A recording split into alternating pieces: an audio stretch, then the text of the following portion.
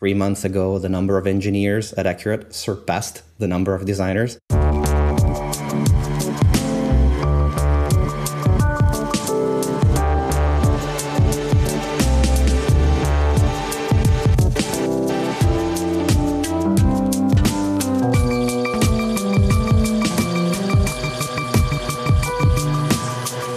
Hi everyone, welcome to a new episode of Data Stories. My name is Enrico Bertini and I am a professor at NYU in New York City, where I teach and do research in data visualization. Yeah, and I'm Moritz Stefane. I'm an independent designer of data visualizations. In fact, I work as a self-employed truth and beauty operator out of my office here in the countryside in the north of Germany. And on this podcast, we talk about data visualization, analysis, and more generally, the role data plays in our lives. And usually we do that together with a guest or maybe sometime even 2 or 3 guests. That's right.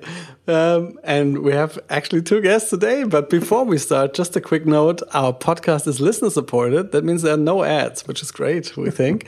That also means if you do enjoy the show, you could consider supporting us. You can do that either with recurring payments on patreon.com/datastories, or you can also send us a one-time donation on paypal.me/datastories. So I think we're ready to start. This episode is a follow-up of our previous episode.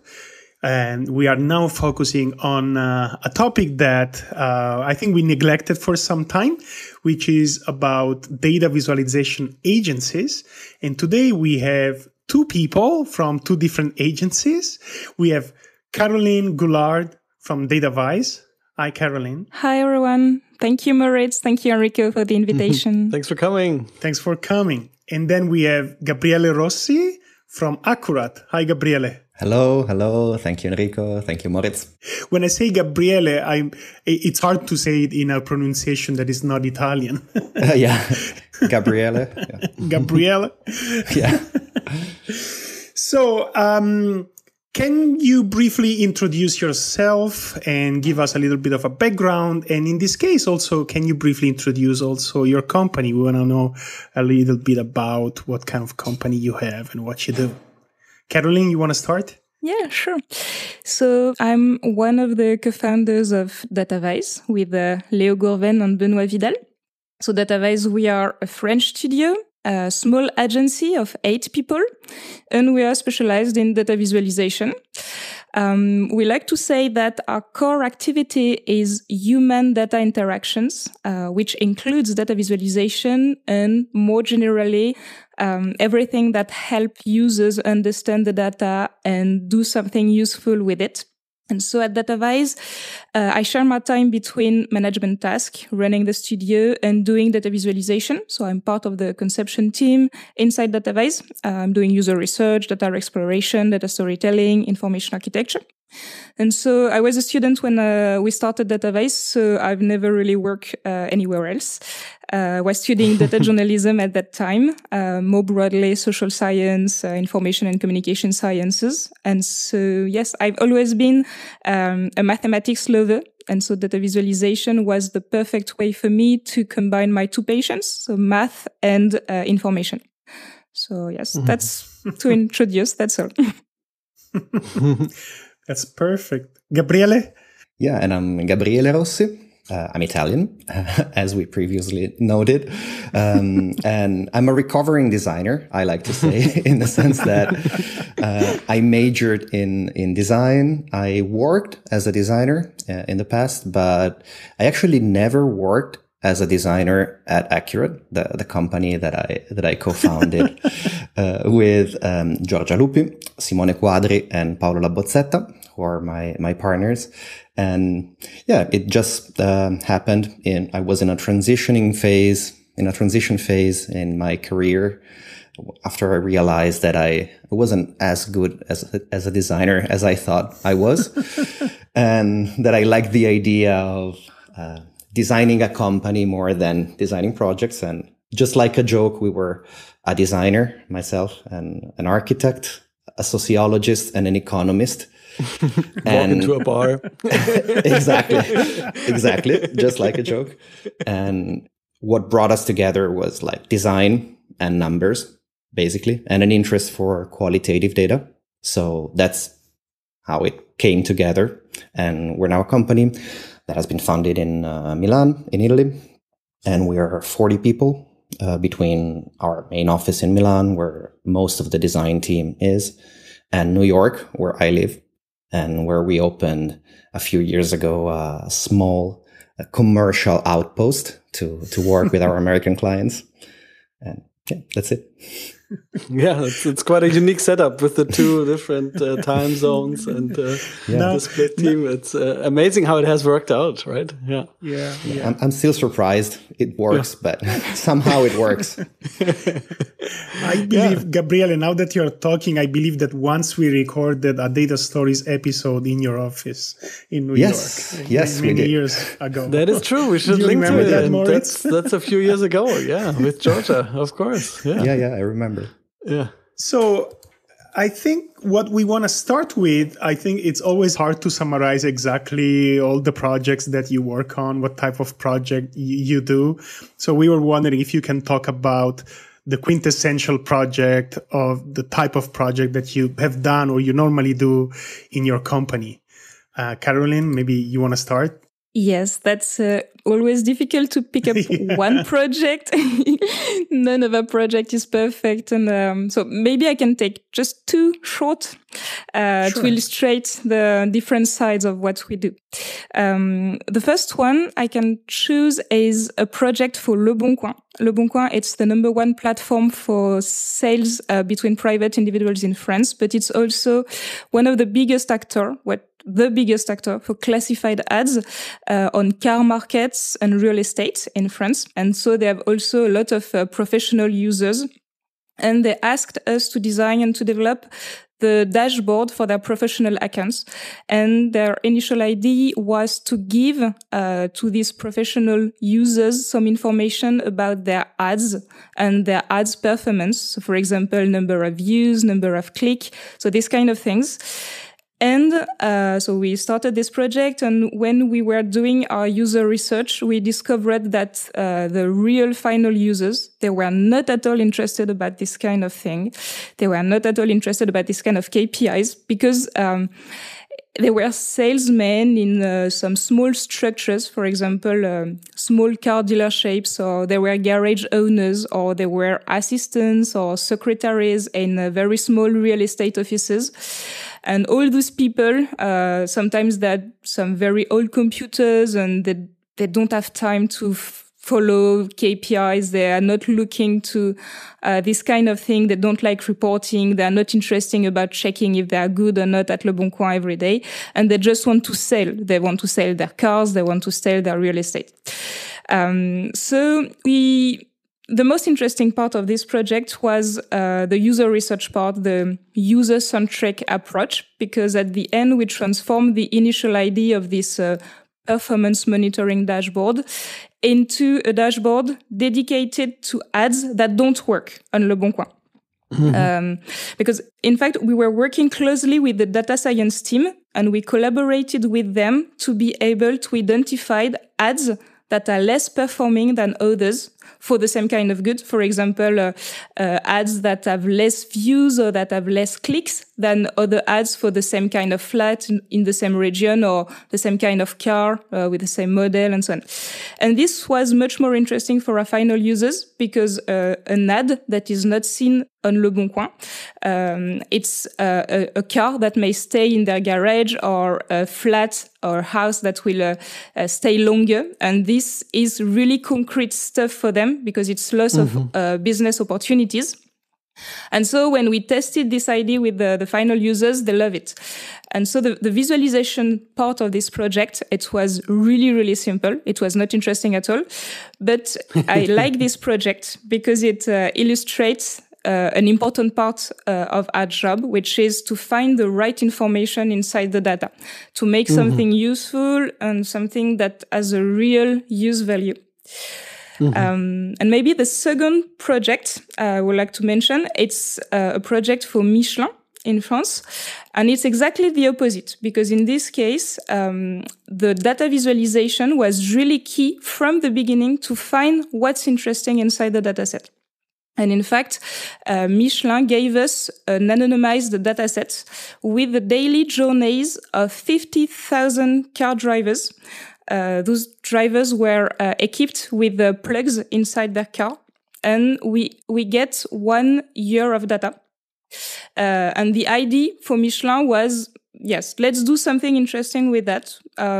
We don't really know what's interesting inside this data set, but if you try to visualize it, I'm sure you will find something cool with that. The typical wow me brief. Yeah, exactly.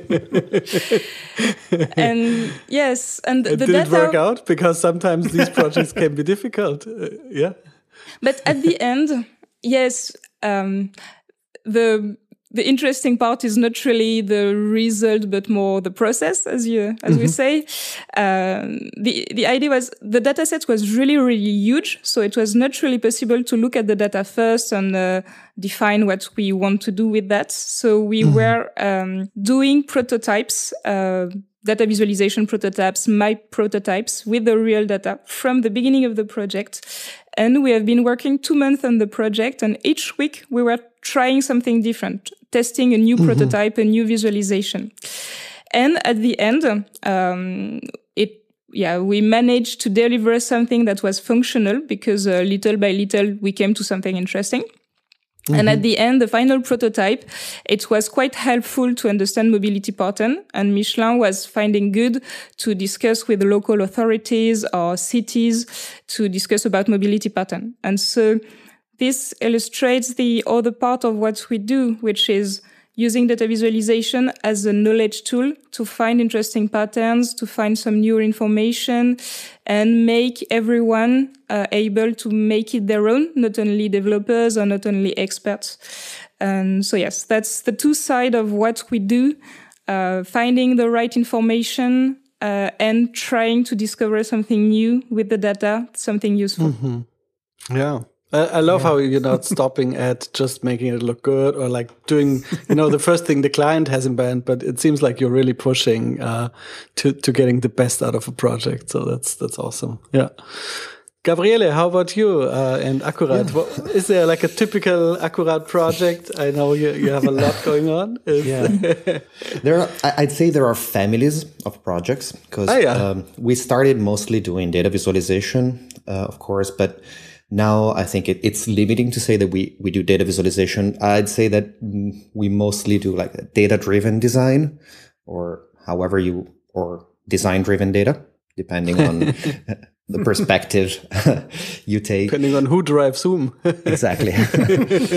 And we end up in very different situations where, like, I'd say the common denominator is always they have to do with design, they have to do with data.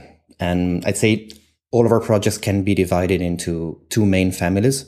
So communication and experience design projects, and more functional work and business-oriented tools and solutions. So like a few examples of the first family could be all of activities related to reporting. For example, we work extensively with the World Economic Forum, United Nations, World Bank, doing static interactive reporting for them. But also, for example, we did a project for Starbucks that opened their first roastery in Milan.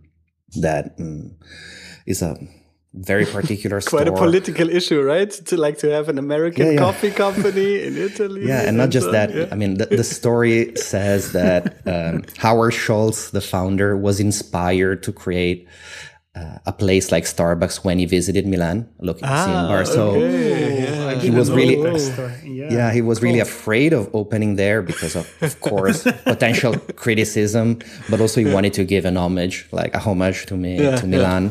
And so what we did for them was to create like a sculptural installation inside the roastery, where we created a wall that is like 30 meters wide, like 90 feet wide, that it's all made of like brass panels that have been etched and carved according to data about Starbucks. So 3 overlaying. Just your run-of-the-mill data project, right? Yeah, exactly. Carving data in bronze. Carving in brass. Yeah, that's as you normally do. Exactly. Again, really? Yeah. Bread and butter. Exactly. Yeah. Yeah. But I think what many people don't know, because also Giorgia Lupi's work is so widely known and rightfully so, but there's also a lot of like tools and all kinds of projects that Accurat has put out over the years. And it's really like DataWise, the full spectrum of what data visualization can be. And I think that's quite cool. Yeah, and it ranges from like this physical installations and digital projects to actually business-oriented work. Like we have been building for the past 3 years a cloud-based data science platform for a mortgage data provider. So it's basically like based on the idea of like a Python notebook. It's like a solution that helps them sell their data in a cloud-based environment instead of just shipping a hard drive with their data on. They're providing access in real time to the data and the tools that data scientists need to work with this data. So to load different models, play with them. And we have been building this platform for the past 3 years. We're still improving it. And it's very different from other types of projects because we have a long-standing relationship with the client where our teams are integrated. So our design and engineering team works with their engineering team. And we have been working remotely with them for the past 3 years, building this incredibly big platform that was a heavy lift on the technical side. And of course, it includes data visualization that we designed, but data visualization is just like the tip of the iceberg in this case. Or for example, one of our biggest clients is IBM, and we've been working with them for the past 4 years, consulting on like creating data viz branding guidelines for them. So we're responsible to write, create, maintain, and keep updated this data visualization guidelines for the entire company. So for all of IBM worldwide. And we are now integrated with their team, working with their designers and engineers in creating both guidelines, rules, but also samples, examples, snippets of code, and even actual JavaScript visualizations that are used in their library. So it's the range of projects is pretty wide and different. And also now I think an interesting aspect of our company is that I think 3 months ago, the number of engineers at Accurat surpassed the number of designers. So there was this huge shift. We started just designing, and now we're basically a software company. Yeah, that's something I wanted to ask, like, because on the one hand, you have all these, like both of you, these very like visible, experimental, crazy, let's say, projects. And then at the same time, if you want to run an agency, or also if you want to bring maybe real value to some clients, you also need to think about tools and ongoing relationships and more maybe the bread and butter type projects, right? And I was wondering, do you think about it this way, and or what's the division like maybe between these more crazy and the more solid projects? Do you do a lot of first experimentation, maybe on yourself, and then later try to find a client, maybe for more experimental projects? How do you balance this innovation versus stability part? Caroline, maybe. Yeah. I will say that about all of our client projects, there is an experimentation part. It's quite rare that a project there is nothing new, nothing complicated. So most part of the time we are doing a bit of experimentation in each client project. You always try to innovate, never tick the boxes and move on, but just but it's also the reason why a client come to us, because if it will be simple, they will find somewhere else. To be realistic, I think doing a project with us at DataWise, it's more expensive than doing the project with a more classic agency. So if they come to us, it's really because there is something too complicated or that needs more expertise in data visualization they can't find somewhere else in France. So So the clients, they come to you, know already the type of work you like to do, and they say, we need Datawise, otherwise this won't work. Yeah. Yes, and although if they are ready to pay for this kind of work, which has a cost, that means that they are ready for experimentation.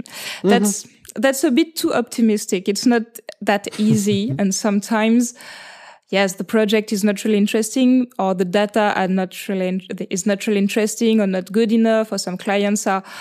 The project is not that good at the end. But yes, there is always a experimentation part, and also the difference inside Datawise, it's not between interesting or experiment project for client and more classic project for clients, but between client work and internal project, because we dedicate half a day per week for everyone in the team for internal experimentation. So that's everyone, nice. Oh, yeah, I should do that. Yeah, it's a good idea. Yeah, is it like always the same half day, like Friday afternoon or like Tuesday morning or something like this? Or? Yeah, Monday morning. Yeah, cool. And that's a perfect start into the week. Yeah. Monday is a good choice. Yeah. Normally it's either Monday or Friday, right? But Monday, I think it's a better choice. I also have a routine that I have zero expectations for myself on a Monday morning, especially. It's totally fine if I do nothing. It's also very relaxing. Yeah. And yes, that's a very good system we found, because it's during this half day, anyone can work on an internal project of its choice, or also people are learning things, making some learning formation. And at the end, this is the way we can try some new technologies, develop some internal project that give us visibility, because most part of our client work at the moment, it's confidential, so we can't show much of what we do. And so internal project, it's really a good thing for communication material. And also it's a way to test something we cannot sell for the moment and to stay up to date with the technologies. So it's not at all something we give to the team to play or just to relax or to do something more interesting. Alpha Day, it's really something that is an investment for the future of the studio and which really work really well.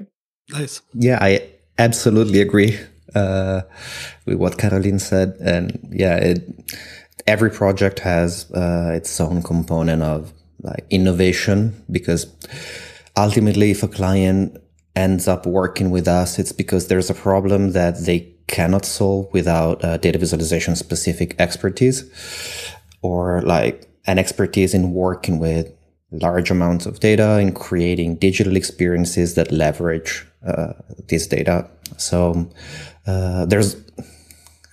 we're often tasked with problems that couldn't be solved by the client. So I'd say there's a component of innovation and experimentation in every project. And I agree, it's valid for most of the projects. Sometimes it doesn't happen. And usually the relationship doesn't work when there is little space for experimentation, because it means that we're not needed to solve the problem. So it becomes a commodity, basically. Mm-hmm. And so these projects usually either don't happen, because if it's something that doesn't require highly trained staff to do, it's probably not going to be paid much. And also, if the client doesn't value the expertise of our staff, probably the relationship is not gonna work ultimately. So even for the most business-oriented work, we actually do a lot of experimentation, sometimes even more, because it's a deeper level of experimentation, because it's not just on the surface on how you present information, but it has a lot to do with how you solve structural issues in dealing with information. So like information density and working with interfaces on multiple devices, with visual information, with multiples like input interfaces and different screen ratios. So yeah, I think it's a common denominator of our work is the fact that we always have to do something different from the project before. Mm.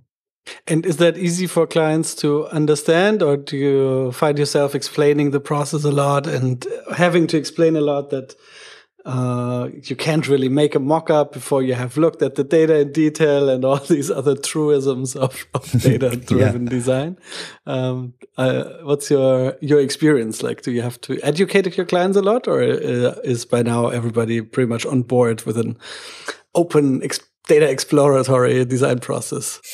No, we have to explain a lot, and we explain a lot at the beginning. We try to be as clear as possible at the start of the project, so there is no surprise.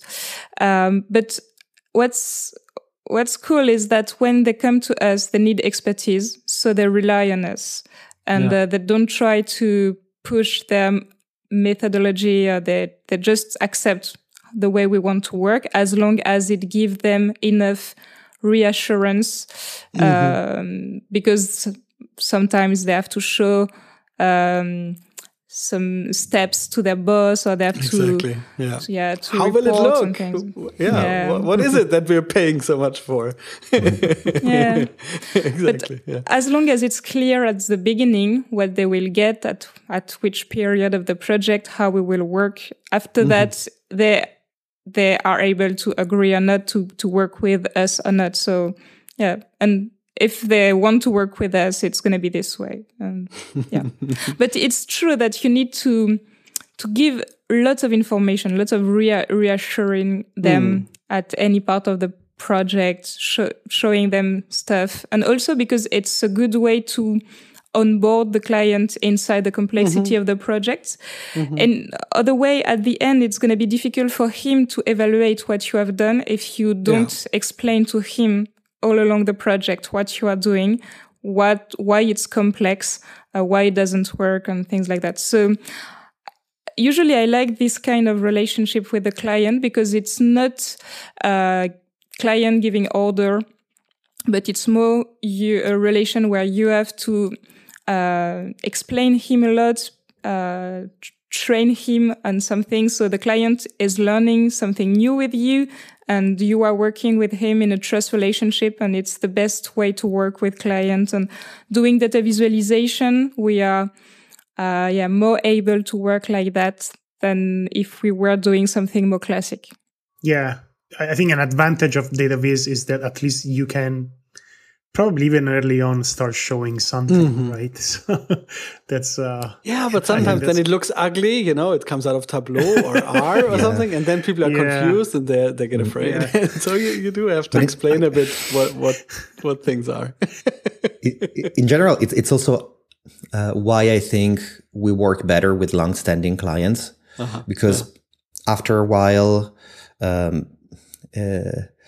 the relationship evolves, and as soon as we are recognized as the experts, and you need to show it, you need to prove it with your work. But as soon as we develop a relationship that allows us to do what we think it's best for the project, and where the client trusts our method, then it's when we really get to interesting results, because we're able to forget about showing the client that we're working in the right way, but just it's all about focusing on providing value. Yeah. So one thing we wanted to ask you is, you're very valuable representatives of those agencies who've been around for a long time, right? And how do you think the data viz field has changed over the years? And before starting the interview with you, I was thinking, wow, when we started even the podcast, very few people were around, right? I think actually one of the reasons why me and Moritz got together the first time was I was wondering, oh, there is such a thing as a data viz freelancer. Wow, that's so interesting. Right? So a lot has changed. So I was wondering if you could share your perspective on what happened over the years. Yeah. The kind of project we we are working on really changed a lot along these 9 past years. At the beginning, we were doing a communication project a lot. So data storytelling projects for brands or for organizations who were looking for something attractive, information experience that can be attractive. And then we have been doing less and less communication projects and more business-oriented tools for big companies who have massive data sets, who have data challenges, they need business tools, they need to work better with their data, and we have been doing more and more tools like that. And nowadays, since I will say 1 year and a half, more and more we are working with smaller companies. Their core business is a product most part of the time that relies on data. And those companies, they already have some designers and some developers to build the product, to build their software, but they do not have any expertise in data visualization or in data design, and they don't know where to find this expertise. They can't hire people with this expertise because there are too few. And they need to build their product with us, and so we are working with them. We are joining their team for 3 months or 6 months, and we build the product with them. And after that, we leave and we train their team at the same time. And this is something new, and maybe this is something interesting because, in my opinion, in the future, any product or any new application software will be dealing with data in one way or another, because it's like the new wave. It's not the new way, but it's the way information will be encoded. And so maybe the expertise we have, any people working on applications or softwares will need to get this expertise for the future to be able to deal with our new information overload environment and so on. So maybe this is just the preliminary step for a world where any designer will be a data visualization designer, or at least a human data interaction designer. And maybe we are just at the beginning and we are making the transition. But this is quite interesting to see that from communication to business tools to building a product with people. Yeah, I think it's also like the future will probably be shaped around like 2 of the key components I think agencies have, is that they integrate a multidisciplinary team. Often, so people that have been working together for a while, but that have different expertise, but know how to combine these expertise, and also the exposure to multiple projects. That's something our clients value a lot, because you can start a data visualization team in your company, but it will most likely be focused on one specific task or a set of tasks, and sometimes bringing in someone who has seen different types of visualization, who has dealt with that specific situation or with similar but slightly different situations that provide different challenges, can bring an outside perspective that it's very useful for the company. What we've seen during our evolution is that initially we were hired for anything that had to do with data visualization. As Caroline said, like a lot of storytelling projects, one-off visualizations, the single report, a single image or a poster or a single interactive visualization. More and more, I see that this like part of work now is being developed internally within organizations. And what's left is the very high-end stuff. So the very complex problems that need people who have been working on similar challenges for many years and need integrated teams with different skills that range from data scientists to the experience designer, the front-end developer, that all have an experience with data. But also, interestingly, a lot of very basic work that now it's done manually, that needs to be automated in some way, that needs to scale. And this requires sometimes the expertise of someone from the outside who can help guide the process of scaling. Like if you hire one designer, this designer can output 10 data visualizations a day, but what if you need 10,000 a day? How can you set up a system that allows you to replicate a very simple job at scale? And I think that's also an aspect. So the very low and the very high end of the spectrum remains. Probably what's in the middle will be developed internally by organizations. And to create the teams that develop this work, you need training. And this is also something that is growing for us. We do a lot of training of internal resources. We help organizations hire people and set up teams. So we do interviews for them. We help them pick the right people, form the right teams who will ultimately end up working with us. And it's evolving. It's so interesting because you think you're thinking about color scales or chart types, but then you find yourself becoming a digital transformation advisor, So. And sometimes problems have been already solved. Like you want to start your data visualization guidelines in your company. You hire a new designer, and this designer needs to come up with ideas for colors, for stuff that has already been solved and that we have solved somewhere else, so we can be quicker. So it doesn't make sense that the designer or engineer you hired focuses on that, because we can be more effective having seen multiple of those projects.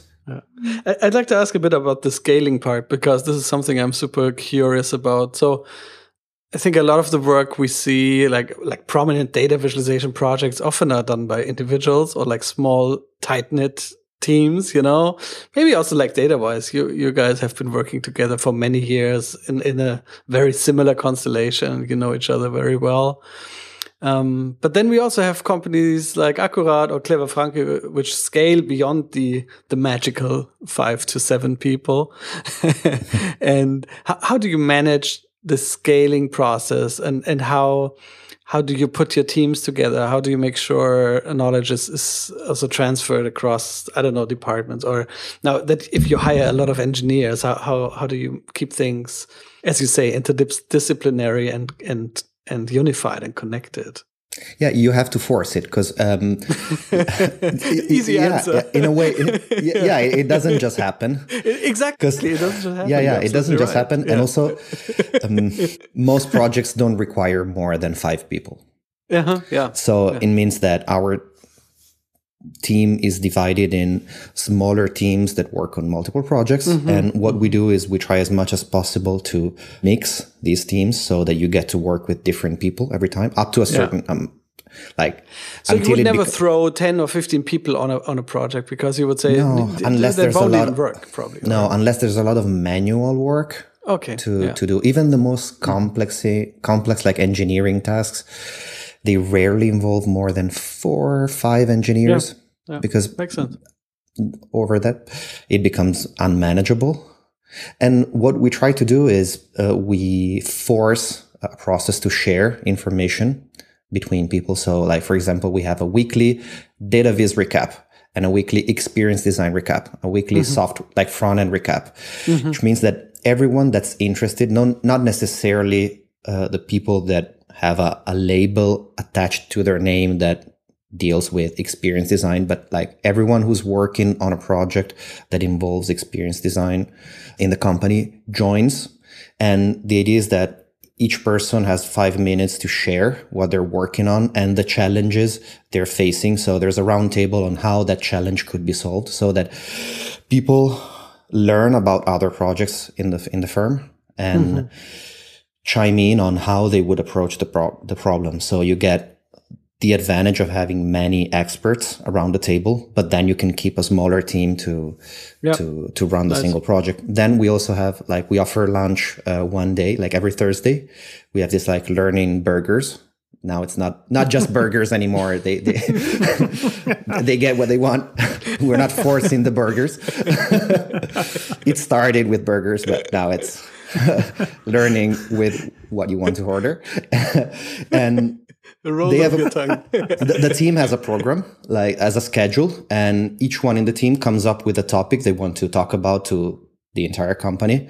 And they just give a lesson about something that they had to study for a project or something they know. So, for example, our data scientists talk about a specific topic that might be of interest for designers working with machine learning tools or like creating interfaces for artificial intelligence. And then a designer talks about problems with tooltips in data visualization. Or that's actually one of the hardest ones. Yeah, exactly. Yeah, so we have this rotation of like lectures done by the team for the team to go deeper on topics. And that's also an added value for clients in this sense, because we're leveraging the size of the team while keeping the small project teams more agile. Yeah, my experience is that it's hard to scale. We are just 8 at Datavise. But my feeling is that if you can scale, it's only with small teams working together, because doing data visualization, you need to work really closely, designers and developers.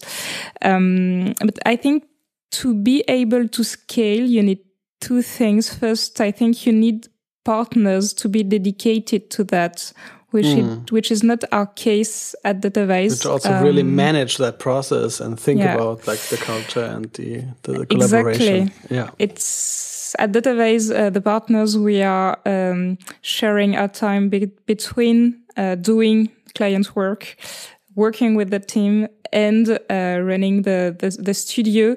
And this is not enough time to focus on scaling, because you need to be dedicated to that. And also I feel that we would be quickly limited by the difficulty of hiring people inside this field. We feel that it's really complicated to find people who have already worked in the field of data visualization, who are already trained, who know how to do data visualization inside a studio. And so you need to train people a lot. When we are hiring people, designers or developers, they don't really know data visualization. They sometimes are a bit interested about that, but they have to learn when they arrive, and it takes some time, and it's really a limit to scale this kind of team, in my opinion. But it may be different. I mean, there's many ways you can grow. You can grow bigger, or you can grow better, and you know. And so I think that's the beauty of it, that there's so many ways you can take this. And but it requires time. Yeah, indeed. Out of we're 4 partners, but just 2 of us work full time at the company. So it's me here in New York and Simone in Milano, and we're full time not on projects. So we're not involved on projects. Then we have a head of operations who also is not involved on projects, and we have 6 now directors that only involve half of their time on projects. Everything else is just managing teams, managing the entire company and organizing this. But one thing that gets easier with scale is the training component, because it was very hard for us initially when we hired someone. We needed to hire someone who already had a specific skill set. So we needed to be more picky on the previous experience. Now we are much freer. We can focus on the individual characteristics and not necessarily on the background, because having a large team provides many opportunities for training. And so it gets easier. So we're now focusing more on people that we think have the right mindset, rather than that already know how to use React or that already know how to design a bar chart. They will get it if they're curious, and if they have the individual personal skills, they can learn it. Thanks to the size of the company, and so it gets easier with scale. That's an advantage. Yeah. And it's something that is quite complex to make people like designers and developers work together on a data visualization project. And in my opinion, this is really a barrier to entry for other kind of company. For example, in France, we see lots of consultancy firms, big firms, consulting big firms who are hiring developers, data scientists, and who are also hiring designers. And they just cannot do what we are doing, because they don't know how to make those people work together. And so they have data scientists, they have user experience designers, but they can't do the kind of project we are doing. Yeah. And yes, this is something really specific and very hard to explain how you make those talented people work together, because at the beginning, designers that are doing data visualization, they in database team, they know how to code. They are also developers, and at the same time, developers inside our team, they are also designers, or part of their brain is also a designer brain.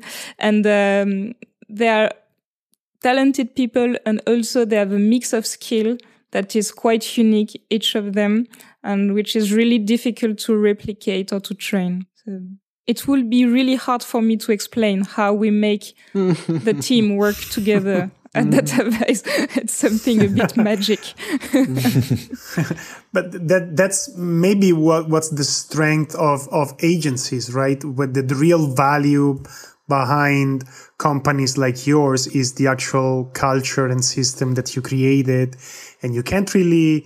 It's not a simple ingredient, right? You maybe, as you just said, you can even explain it, and that's the real value, and it's what is really hard to replicate, right? Yeah, and also I think in general, European work culture helps us, because we have people in our team that have been with us for 7 years, 8 years, and like in a fast moving market like the United States, for example, it's hard to find people that want to focus for a good part of their career on one company. And this helps creating a culture. So now we have people that have been working on Accurate's projects for many years, that know our methodology inside out, and this multiplies the opportunity to train people on how we work. And I think it's an advantage of how we're culturally used to work, as opposed to changing job every year, moving from tech company to tech company, that clearly makes it harder to create this connection between different disciplines and create a culture that is not, that allows this permeation of skills and knowledge. Yeah, that's really interesting. It's actually something I never really thought about, but it's a really good point. Yeah, and it's not because like opportunities miss. It's just that people don't feel that they have to change job to grow. Yeah. So if you give them opportunities, I think it's also cultural. That's a really good point. So I think we have to wrap it up soon, but we want to conclude with a couple of questions. So we want Gabriele to ask a question to Caroline, and then Caroline to ask a question to Gabriele. So Gabriele, you want to start? Yes. One question that I ask myself a lot and that I always like to ask, like database entrepreneurs, fellows, is why are you still doing this? So what keeps you doing this even after like 10 years you've been at it? Like what's the motivation, the drive that keeps you there? Yeah. Maybe the first one is just like doing data visualization. Maybe because I feel that it's the only place where I can express the two parts of my brain, the one centered on information, empathy, and the one centered on math, science. Maybe also because I'm still learning a lot at Database. I'm learning a lot every day because we are working on interesting projects, on complex stuff, but also because running a small company with talented people, it's something that is challenging and that makes you learn a lot about yourself, about others.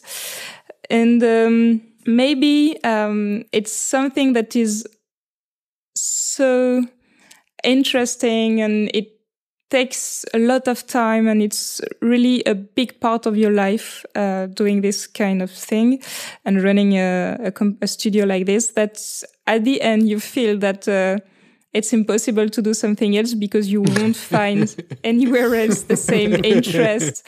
It will never be as interesting somewhere else. You're spoiled for life, basically. Yeah, and maybe you get a bit blind. You are not realistic about what's outside because you are absolutely convinced that your place is the best place on earth. So it cannot be as cool as somewhere else.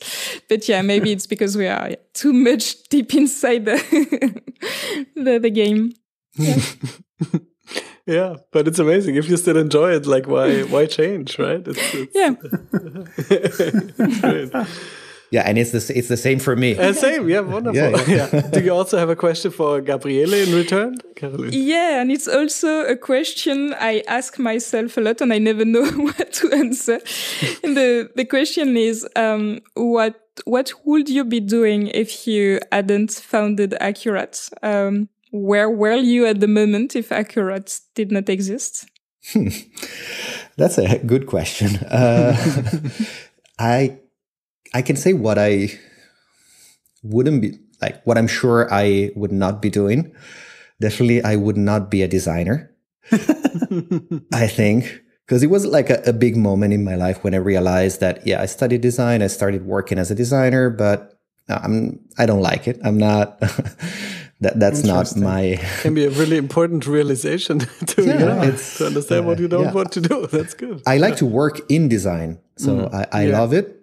And I like to design, but I like to design systems. So like, I really love to design. I love designing my company. Yeah. And like, best moment in my week is our partners meeting on Monday evening, when we get to think about what we need to do to improve the company, to work on it. That's when I'm a designer and I like solving these challenges, but definitely I don't like the actual design task on a project. I'm fascinated by product companies, but I'm definitely not fascinated by Silicon Valley culture. So, I know I would love to work on a product, but not in the stereotypical VC funded way where you have to run to own the market. And if you don't do it, you're done. Because I feel there's space for digital products companies that aim not at conquering a huge market and make billions, but that can create sustainable businesses, but like our company, like lifestyle businesses. Something I will never become a billionaire with Accurate, and that's not the point. There's no way this could happen because it can only scale with the amount of hours people can dedicate to the work. So there is no magical trick. And I think this idea can be applied. There are many successful product companies that are not VC backed or not entirely VC backed that are, I think, a good opportunity for the future. And I'd like to explore like how you can create a software or a digital product without the logic of scaling for the sake of it. Because you need to provide an economical return to who put money in your venture. So that's something that I would like to explore, or maybe teaching. Yeah, that's nice. You're making me think like after slow food, you can do slow business. Yeah, I mean, there are very successful companies. There you go. Basecamp. Basecamp is an example. Basecamp is a nice example. Yeah, that's true. There are many. It can be done for sure. It can be done. I might be doing that. Thanks so much for sharing your wisdom with us. We are very happy to have you on the show. And looking forward to seeing what else is going to come from your great companies. Thanks so much for joining us. Thank you. Thank you. Thank you too. Bye-bye. Bye-bye. Bye. Thanks so much. Goodbye.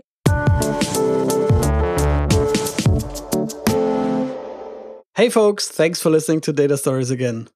Before you leave, a few last notes. This show is crowdfunded, and you can support us on Patreon at patreon.com/datastories, where we publish monthly previews of upcoming episodes for our supporters. Or you can also send us a one-time donation via PayPal at paypal.me/datastories. Or as a free way to support the show, if you can spend a couple of minutes rating us on iTunes, that would be very helpful as well. And here's some information on the many ways you can get news directly from us. We are on Twitter, Facebook, and Instagram, so follow us there for the latest updates.